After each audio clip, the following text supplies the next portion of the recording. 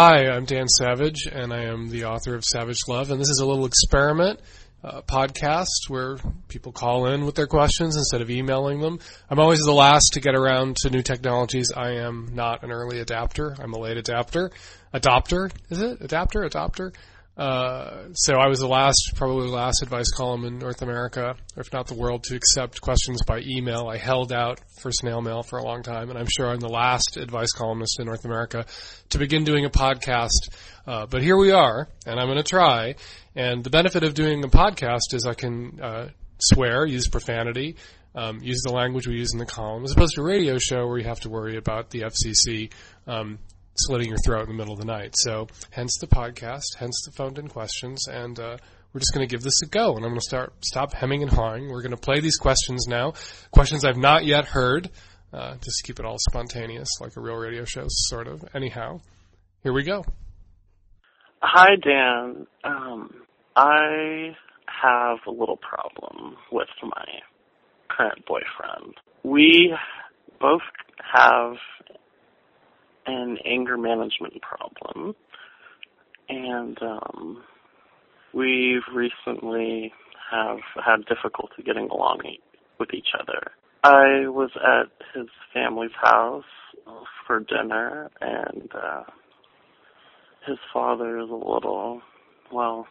lot homophobic, and he started calling me a sissy and a fag and being really rude and mouthing off. So I kind of kicked the crap out of his dad. It was really embarrassing. I punched him in the stomach twice, and then I socked him in the face once, and I gave him an uppercut, and I kneed him in the face.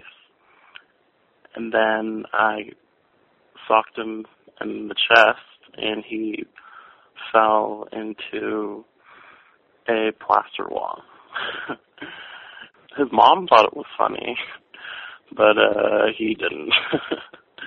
He's a former military type, I guess. Anyway, my question for you is this. My boyfriend doesn't find me threatening, and neither do I find him threatening. Like, how do we work with what happened? He's never really seen me get violent like that, and I've had a history of violence for so many reasons. Being, I guess, kind of feminine in a small town kind of contributed to the fact that I have a short temper. How do we work with building a healthy relationship?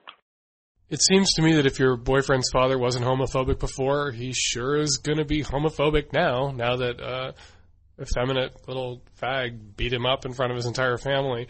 And you go through every punch you threw, every uppercut, every hit to the stomach, every punch in the nose, and you don't mention any punches that your boyfriend's father threw, which leads me to wonder if he's a paraplegic and in a wheelchair and you're really scum, or if your blows were barely felt and he couldn't give a crap about what you were doing to him. I don't know if you can build a healthy relationship with anyone. You seem to be the problem here. As a gay person, you're not constitutionally entitled to the high opinions of anybody. Your boyfriend's father can think ill of homosexuals, can think ill of you, and he has a right to say that. You have a right to yell back at him what you think of him and storm out of the house and refuse to ever see him again.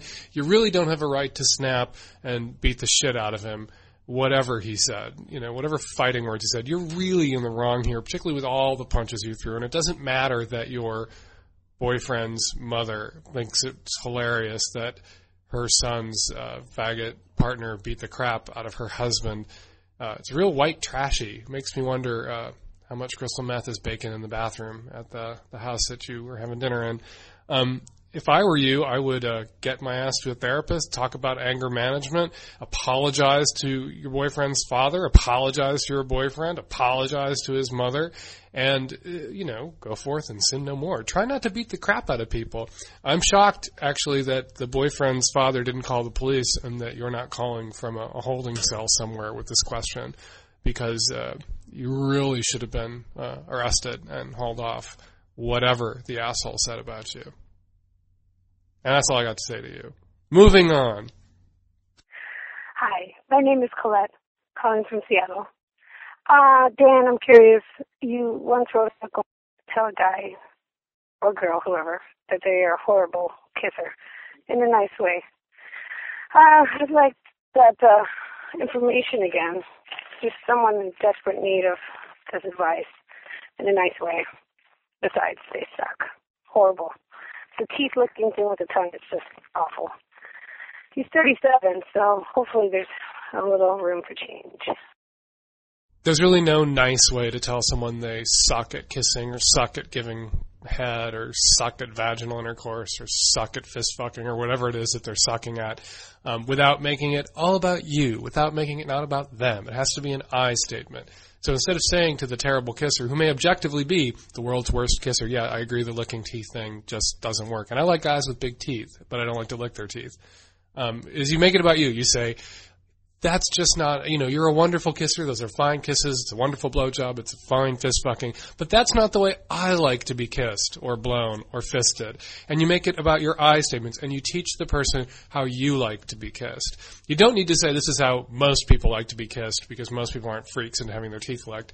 You just make it all about you and him, and you make it about raising up his skill level with kissing, but through subterfuge. You're raising up his skill level with kissing without saying that that's what you're doing. What you say is, I want to teach you how to kiss me the way that being kissed turns me on. And you use those I statements, and only the most selfish, idiotic, back-ass words lover would not want to rise to that challenge. If he's kissing you, he wants to kiss you in a way that works you up. And if he's having the opposite effect, just fucking tell him and give him the option of doing it right. But you really have to walk him through it. A lot of women have a problem with being that sort of forthright with men and really walking them through what works and doesn't work for them. Men have fragile egos, but I think sometimes women believe that men's egos are even more fragile than they actually are. I think a 37-year-old guy can hear that the way he's kissing a particular girl ain't doing it for her, and he will want the info. He wants to work it for you and make it work for you, but he needs the download. You can give him the download, and you can protect his ego by making it all about you. Hey, Dan. Okay, so I've got a problem here. I'm relatively attractive, but I just can't seem to get laid. What the fuck is going on? I'm a pretty nice guy, polite, etc. So why are women so hard to figure out, I guess? Hey, Dan, how you doing, man? I'm 36 years old. I'm a born-again virgin, as they call it. I have absolutely no luck with women. What do I do to get laid, so to speak? Tell me, please. Bye. I don't know what to do with these two questions. Number one, the first guy, relatively attractive, is not very specific. Like, relative to what? Like, relative to a, car crash victim? Yeah, we're all relatively attractive compared to a car crash victim. It's really hard to say. When people complain about having no luck with the opposite sex and they want to know what to do, there's really just no magic t-shirt you can pull on that makes you irresistible to women. There's no magic pickup line. There's no magic hair care product.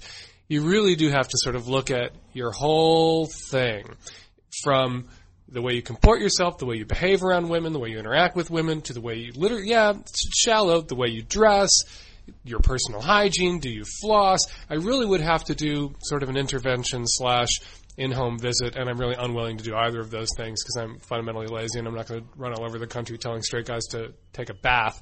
But I do think that's what it comes down to a lot. Which means what I'm trying to say, and I'm not saying it well, is this isn't a question I can answer. This is a question that only your friends and family can answer. The people around you, you need to go to them and say, I'm having these problems. I'm not getting any action. What am I doing wrong? And please, be honest with me and be cruel. Don't protect me, because oftentimes people will protect you from the harsh info that you need, but hearing that info would be less painful than hearing it, making the corrections, and then getting some pussy in this instance. It's more painful over the long term to be denied pussy than in the short term to hear some harsh truths about yourself, which might be take a bath, do some sit-ups, change your clothes, stop acting like a serial killer, get out of your mom's basement, put the comic books down, get away from the video games. Whatever it is you're doing wrong that ain't working, you need to hear about it. And you need to be willing to make some changes and make yourself attractive. And also, oftentimes with guys will reject out of hand women who don't fit some playgirl, centerfold, porn star image they have in their heads of the kind of female and female body and female look that they are absolutely entitled to as a male. You're not entitled to anything as a male. There's 2.5 billion women on the planet. There's women out there who will sleep with you, provided you're willing to sleep with them. And so sometimes you got to look at what you're willing to settle for.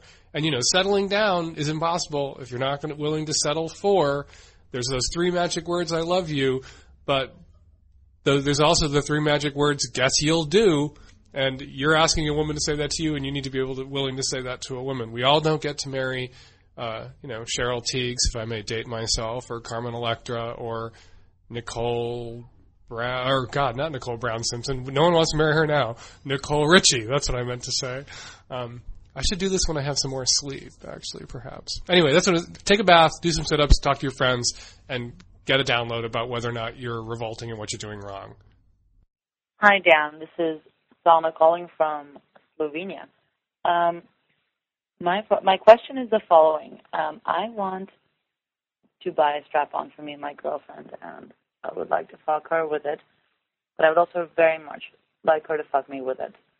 Problem is that up until not very long ago, I had a boyfriend, and she's a little bit afraid that I'm missing the man. Now, I wanted to know that I don't miss the man, and the fact that I want her to fuck me doesn't mean that I want to get fucked by a man. It means that I want to get fucked by her. So how do I tell this to my girlfriend without her thinking that I'm longing for the boyfriend?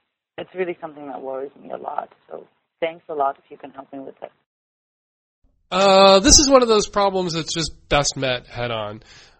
You want your girlfriend to fuck you with a fake penis because you like the sensation of being fucked with a penis. And your girlfriend might have issues with that about her insecurities because you've been with men before. But you know what? Most lesbians have been with men before. And some lesbians today will be with men in the future, but that's a whole other issue. What you need to tell your girlfriend when she has her little meltdown about it, which she probably will, is that, men ate your pussy too and made you come, and you like it when she eats your pussy and makes you come because you're into her. And men finger fucked you and used their fingers to make you come, and you liked it, and you like it now when she does it because it's her doing it.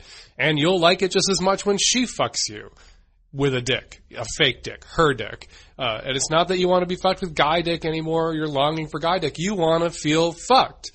But you're a lesbian for now, and you want her to do the fucking of you because that's a sexual act that you enjoy. And she either signs, as your girlfriend, signs up to, meet your needs and perform the sexual acts that you enjoy, or she's not willing to do it because if she's stupid and insecure, and that will actually drive you away. That will drive you into the arms of men. If she's not going to fuck you, eventually you're going to go find someone who will. You can actually play off her insecurity to get what you want by making her feel insecure about not fucking you. So that's what I'd recommend you do there for the lesbian community in Slovenia, which I was unaware that it existed, and I'm happy to hear from the good ladies of Slovenia. I wasn't aware that I was being read in Slovenia, but I'm honored. Enjoy the fucking. Give the girlfriend my regards. Okay, well, I have to go do some shit, so I'm going to run. This was the first Savage Love podcast ever, so I'm sure it sucked, so you don't have to call the number to tell me it sucked, because I know it sucked.